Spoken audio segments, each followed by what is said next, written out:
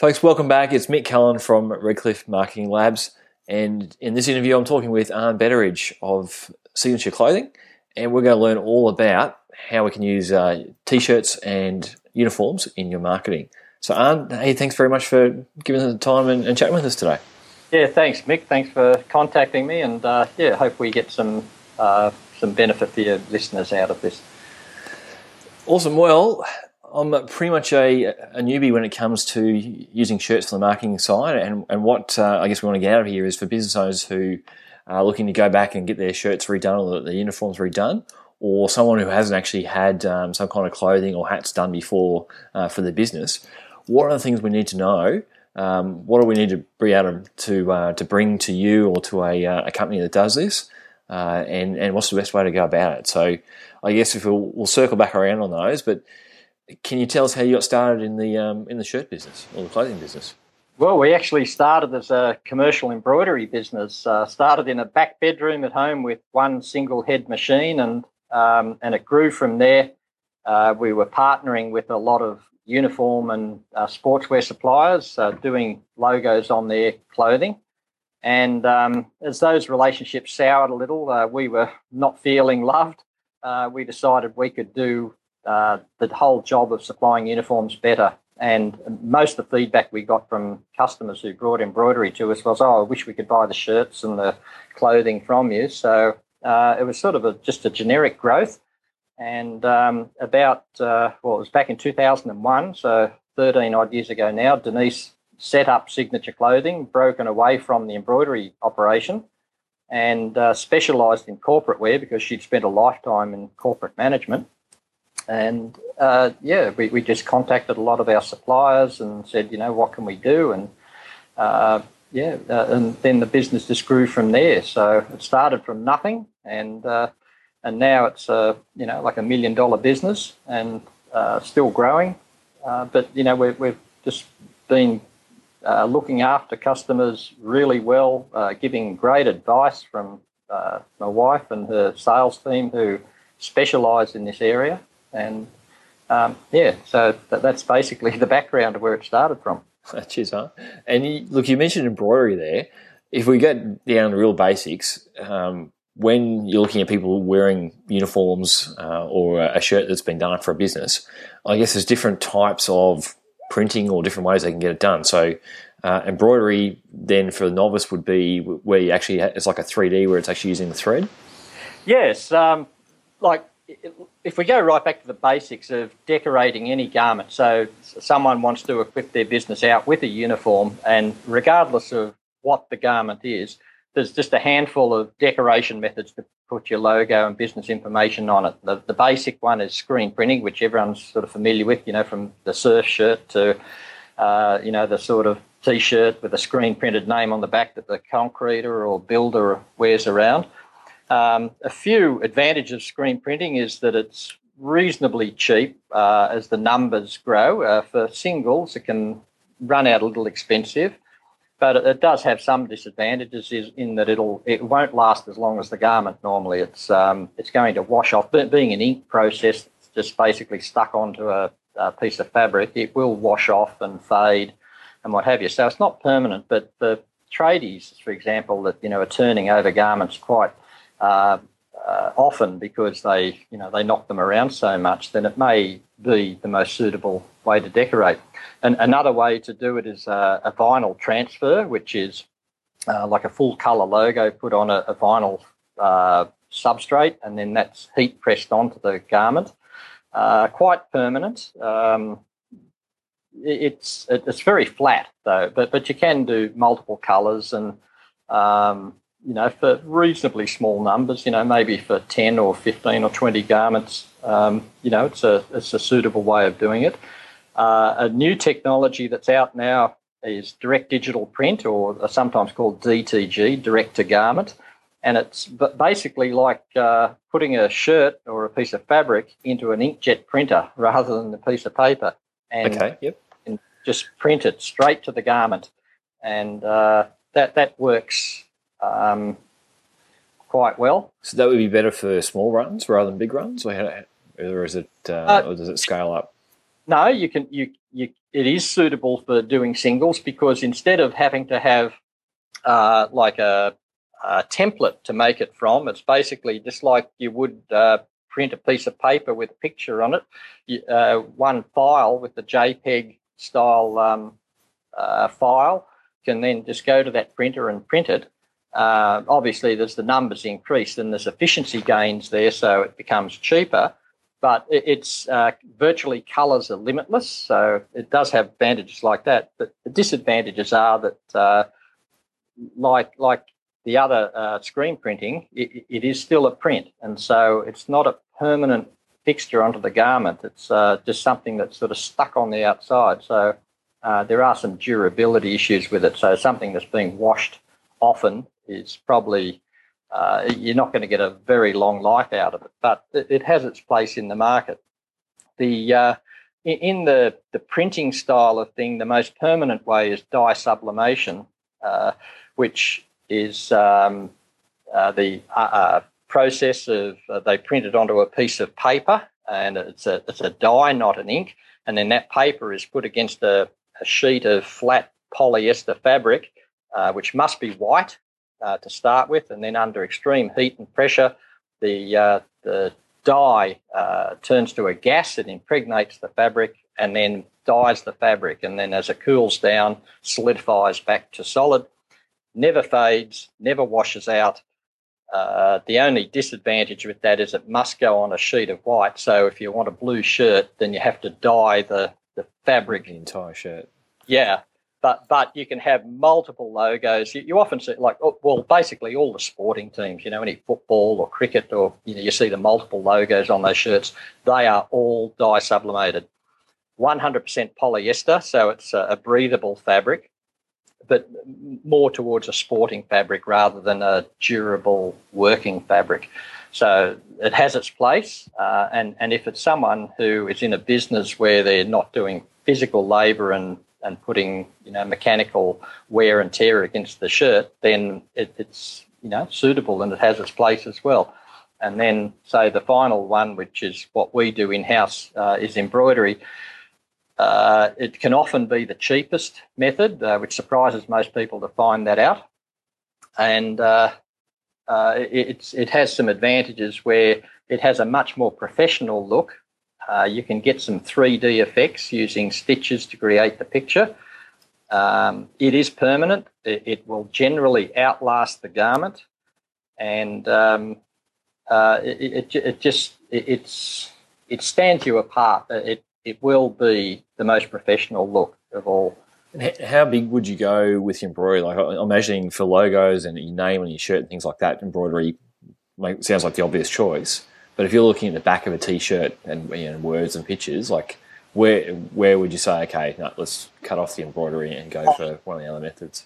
I avoid embroidering the back of any garment. A jacket's okay because it's usually a shirt underneath it, but a shirt that's directly against the skin, with embroidery, you've got a sheet of like tissue paper on the inside where the bobbin thread is on the inside. So because it's a sewing process, it goes through the garment. So it's not terribly comfortable to wear on your back. It's fine on the front, and the position on the back is what I call on the yoke, which is just underneath the collar. We can often put either a phone number or more often a website address across there, or up on a shoulder. It works fine there. And say on the front of a garment, it is the proper placement for sleeves where embroidery works well. And as far as size goes, on a male shirt, a pocket is about 140 millimetres wide. So when we're doing an embroidered logo or any logo of any form, it's basically the guideline we use. We try and not make one wider than that. 140 millimetre wide logo is a big logo. So the most common size is usually between about 60 and 90 millimetres wide, and just above a pocket on a chest, and say up just below the collar if we're going to do something on the back. If someone wants something else done on the back of a shirt, then generally we pick one of the other methods to do the back of the shirt. Okay, fair enough. As far as getting it, like the files to you guys, or actually getting the design done, if people are bringing their own design, what type of files they need to have? Is it sort of vectors or JPEGs? How's that work for you guys? Any artwork file will work for us. So it can either be a JPEG, a bitmap, a GIF, or an AI, Adobe Illustrator, or a PDF. But basically, what we need is the highest resolution we can get. And very often the customer will say to us, yes, I can send you my logo, and they'll just snap the photo off their website and send that JPEG to us. And I say, yes, that's great, but I could have got that myself off your website. It's too optimized for the web. So the better artwork you start with, the better result you finish with, regardless of what decoration method you're using. And so your printer, your graphic artist, whoever set up your stationery, even if it was done in-house, those people will know where to get the original art file from that is fully sized, because when you're setting up the artwork for any of these decoration methods, you have to blow it up to a massive size on the screen to drill down into the detail. And especially when you're digitising for embroidery, it's critical. We can interpolate a lot of things, and I've worked with some pretty ordinary artwork in the past, but if we say to our people, if you really do want the best result, then give us the best artwork you can, and we'll produce a perfect replica of that in stitches. Okay. Let's move then, I guess, towards like the walking billboard type of shirt. So whether it is as a tradie or a PT, so a personal trainer, and they're out and about, and they're using it to actually, either drive traffic back to their website or a call to action.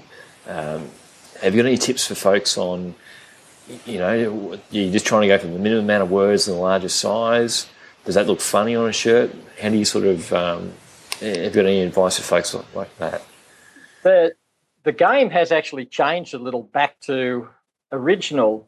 Back in the old days when it used to be your listing in yellow pages, I used to advise people, firstly, your logo was the most critical thing because it was the most memorable thing. It was what distinguished you from the bloke next door doing the same thing as you. And then people would want to put their yellow pages ad on the front of their shirt, the phone number, the website, the address, and all this. And I'd say, look, keep it really simple, because when people are looking for you, they'll go to yellow pages, they'll recognise your logo or possibly your business name, and that's all they'll know in their head. You're say a builder or a plumber or whatever. They'll be looking under building or plumbing, and then they'll see your logo and snap in and say, that's the guy I saw in the shirt. But what's happened lately, people never ever carried, pen and paper around in their pockets generally. Maybe women would in their handbags, but most blokes wouldn't. But today we've all got a information capture in our pocket. It's called our phone, and it's got a high definition camera on it. So people will pull tradies and people like that up in a supermarket and just snap a photo of their shirt because it's got their phone number or their web address on it, or the business name. So it has come around full circle where I used to advise against putting too much detail on a shirt. Now when people do ask for a phone number, I see the sense in it again, where there was a period there where there was no sense in it, because I said, look, people will now look you up on the web, and whether that means they'll find your directory listing from local directories or yellow pages or whatever, or they find your website listing. But today that has changed a little bit. But simpler is better, still with a graphic logo, business name. If your business name is the same as your domain name, then I suggest that with the business name, just put the .com or the .com.au after it, if whichever is appropriate for you. Yep. And allow drive the traffic back to the hub of your business. And today, in most cases, the website is the hub of the business. It's no longer just a spoke out there that used to capture. It's usually the home base now for most businesses. If you don't have a website, then sure, put your phone number on there. But it does come down to the people who benefit the most from that are people like tradies and, like I say, personal trainers, or someone that's out and about, and the contact would generally be by a phone call. If you're in a professional services business, would strongly recommend against having contact details. Maybe the web address, but generally I would say just have the logo and the business name and keep it simple, keep it clean, and make it look as professional as you can. People will have the trust in you.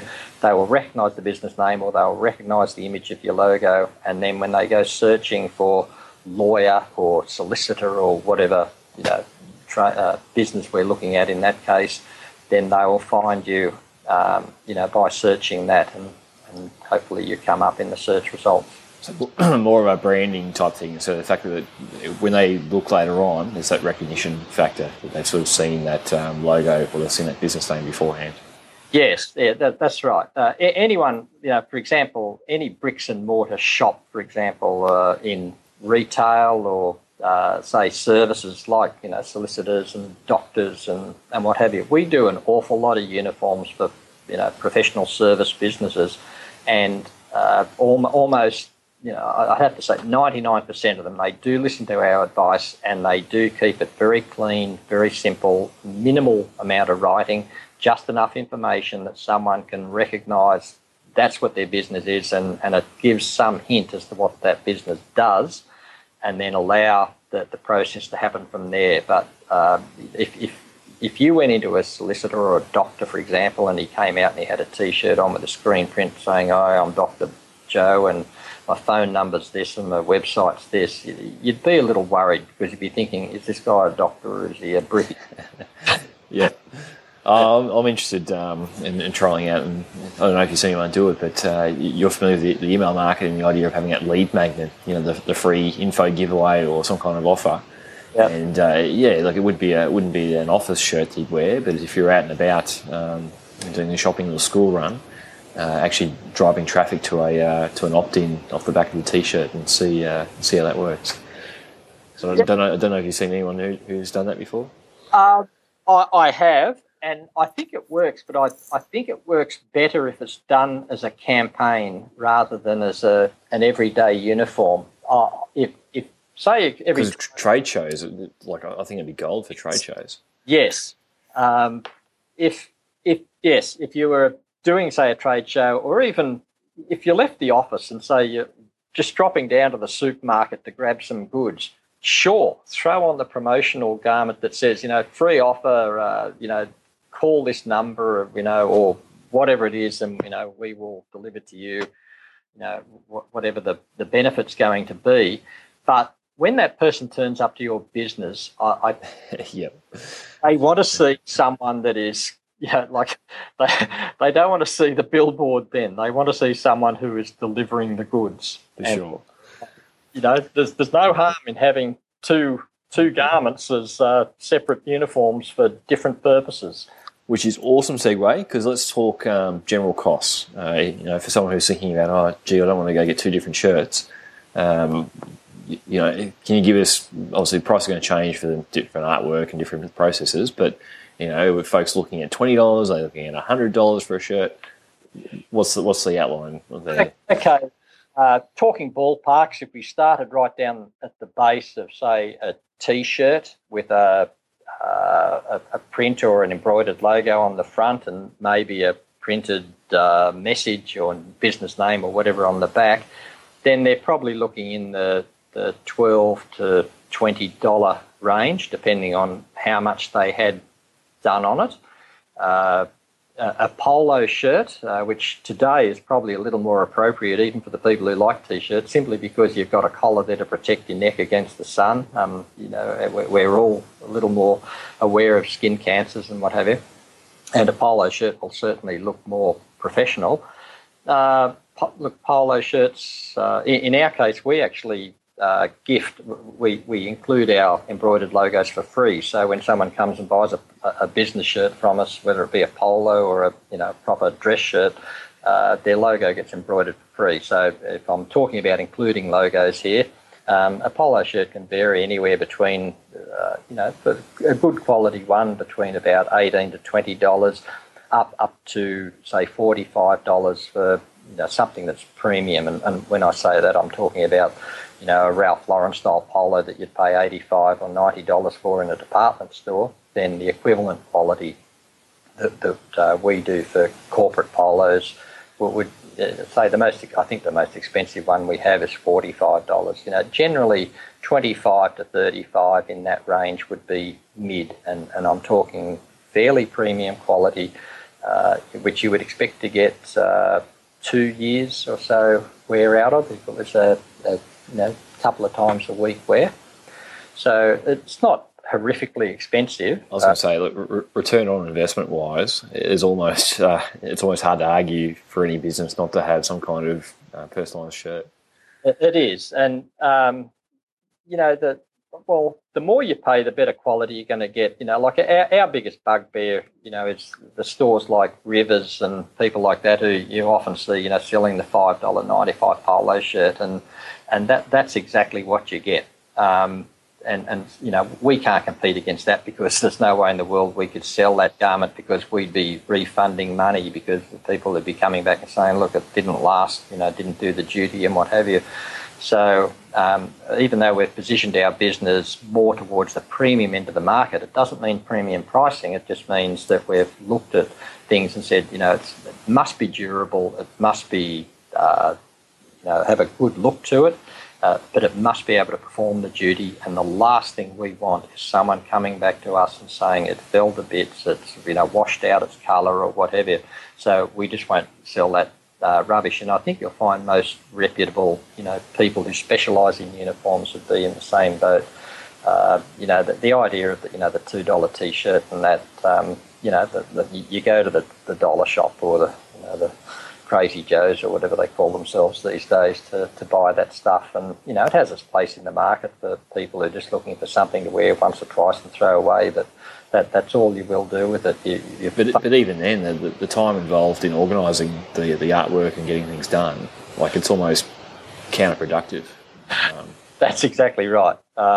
Sometimes that's a little difficult to convince people of that, but it is right. If you added up the total cost of your time and organising this and putting some thought into what your logoing is going to be, then the cost of the garment becomes a lot less relevant, and it really comes down to something that can last. One of the worst things, my wife, who runs the whole sales side of the business, she says, the biggest problem we have in our business is that people say, do you get repeat business? And we say, yes, we do, but the repeat cycle is about every second to third year. So you need to was it inbuilt obsolescence, or whether things break early? Yeah, but say that generates a problem with you of having returns, and we have 100% guarantee. We've got no problem with replacing anything that was faulty in any way, but it's the last thing we want to be doing. Simply because it's just not good for business. But what we have is customers who... we even got an email today. A lady reordered from a very large client we have. We do all the uniforms. And she said, this lady Bronwyn needs to reorder. And she said it was 7 years since she last got shirts from you. And that's how long she's been wearing them. We say, that's not good for business, but it is great for business because it's a great testament that the garments that you're selling are quality products. And so, it is worth your while to just spend, not a lot more, just that little bit more, and get a quality garment that is going to make your business look good and is going to last the time as well. Last one on prices, how do they scale? So obviously we're talking, businesses with sort of 3 or 4 small staff, but once you start getting 50, 60, 100 staff, does the prices sort of decrease rapidly, or sure plateaus? Or? Yeah, sure they do. We try and set our retail prices at or below our suppliers and manufacturers' recommended retails. And say if we put an RRP price on, then we include the embroidered logo for free. So that'd be something that would normally cost anywhere between $5.50, $7.50, $9.50. So we include that as our giveaway rather than go bulk discounting. But as you can, if people buy as few as 5 or 6 shirts, then, we'll apply a discount to that, because obviously there's some savings for us. It's the same amount of work for us to source the shirts, as whether we get 1 or 5 or 10 or 1,000. And with certain suppliers, we do get price breaks ourselves as the volume goes up. And also in the embroidery operation, well, we have multi-head machines. So if we have to use a machine to sew 1 or 2 shirts, and the same machine can do 6 or 8 at a time, then obviously there's a cost saving to us there as well. So we pass that on by discounting that back as well. Sure. And we give discounts off our retail pricing of up to 25%, depending on the size of the order. And of course, when the numbers go up to, in the hundreds, then we sort of throw our recommended retail away, and what we do is just look from a business case, say, what do we need to earn to justify doing that work? Yep. And divide that by the number of garments, and that's the price per garment. And for some of the larger corporations that we do work for, like Jetstar and Qantas and Lionco and BHP, we're up in a mining area, so BHP and Rio Tinto and Xstrata, then they come in the hundreds all the time, and so the pricing we can give them is extremely advantageous. But we pass that. Look, a person comes in and they want 1 shirt. We're happy to do 1 shirt. Every customer is a customer, and we don't know who they know, and all we need to do is keep them happy, and business just keeps feeding on from that. So, we think we have very competitive pricing, and it's just a case of asking, what's the best we can do for them, and we'll certainly do the best deal we can. All right, what haven't I asked you that folks should know about getting shirts? Is there other mistakes people make, or how else can they tweak it?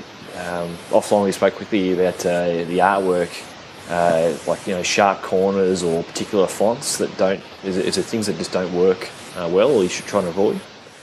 Yes. Look, very often we have to manipulate a logo, especially lettering is the hardest part, believe it or not. The graphic of the logo. We can add or delete detail as need be to make sure it shows picture perfect. A little guideline I can give is for every increase or decrease in size of the logo by, say, 10% is about a 25% increase or decrease in detail. So in embroidery, basically, the bigger the logo goes, then the more stitches you can put in, and that's an exponential sort of figure because it's 2-dimensional. And as more stitches go in, it means you can give more detail to things. But we try and not make logos too big. But when it comes to lettering, you're basically limited to 20 characters in any one line, and that includes stops and spaces and hyphens and commas and all that sort of thing. So, if someone comes to us and their, business name runs out, it's, 30 letters long, and we say, look, it's just not going to fit on one line. It's going to look ridiculous. So what we need to do is, maybe break your business name and your tagline up into 2 or 3 lines of lettering, just so that we can keep it under that, at or under 20 characters, and you get a much nicer balance. The logo doesn't go too wide. The minimum size for lettering we can do down to about 2.5, 3 millimetres high, but that's virtually unreadable from any more than about 300 to 400 millimetres away. So we try and keep lettering at around 5.5 to 6 millimetres as a minimum. And so to put you on the spot then, so on the front of a shirt, how would you do Redcliffe Marketing Labs? Would you do that 1 word per line?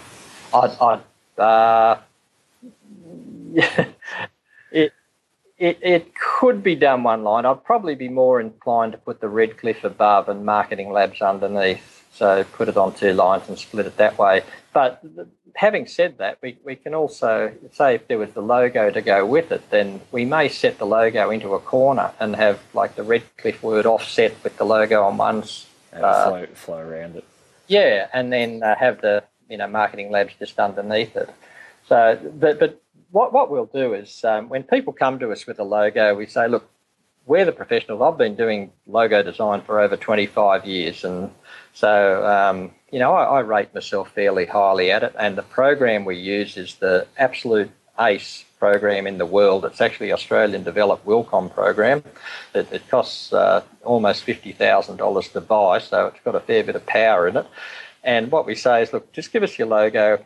We will work it, and I will send you, because the program will output like a stitch picture, and I'll say, I'll come back to you and I might give you 4 or 5 options. So I'll lay it out in, because once you've set the actual logo up, it's really just a case of cut and paste, scale up and down.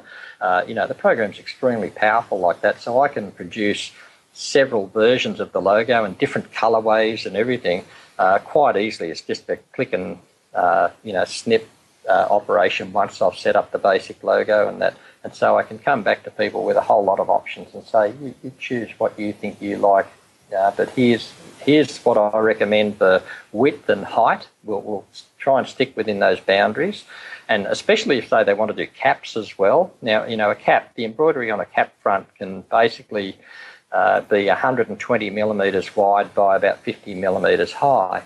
And, so it sort of restricts us there. So I say, well, but the cap doesn't have to necessarily match the shirt in the layout of the logo, though, just as long as they're both recognisable as being the same business.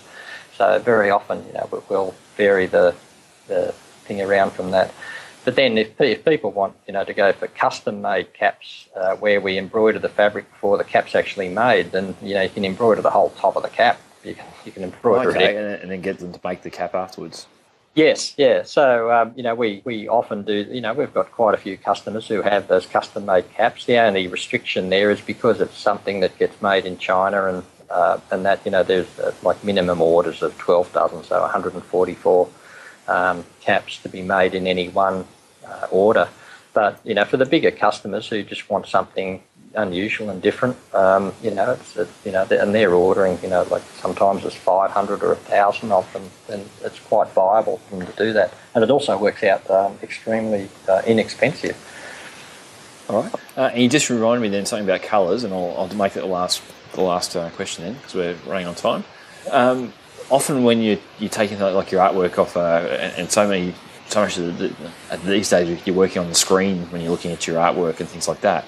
I know printers are quite specific because they print on the ink with the different colour set to what you normally have on your screen. Is there any issues about matching the same colour, where you get your shirt back when it's embroidered and the colour palette is different to what you would expect from seeing your logo on the screen?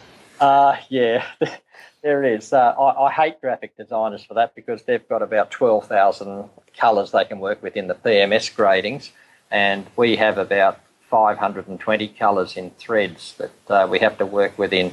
But we have charts that compare PMS numbers to thread colour numbers, and we can get, very close most of the time. So basically, if someone is, got to be really particular about the shade of colour, just give us the PMS number, ask their printer or sign writer to tell them what that is, because they certainly work with those numbers. And that way, we can match the thread to that colour number within the limits of threads that are manufactured. And just with colours, for example, so most graphic artists will set up a logo on a white background. It's just the way they do their art. But, someone will come to us and say, oh, we want black shirts. And I say, your logo's all black. What we've got to do is reverse it. So, very often we'll just have to substitute, say if the logo was black, grey and red on a white background, then we would go red, grey and white on a black background. Sure. But we can lay that all out for them and send it through and, make sure that, the customer is, exactly, happy with what we're doing there. But, it really just comes down to trusting our professional judgment to give them a good result, and then just making sure that the client, is happy with, the way we've interpreted their brief.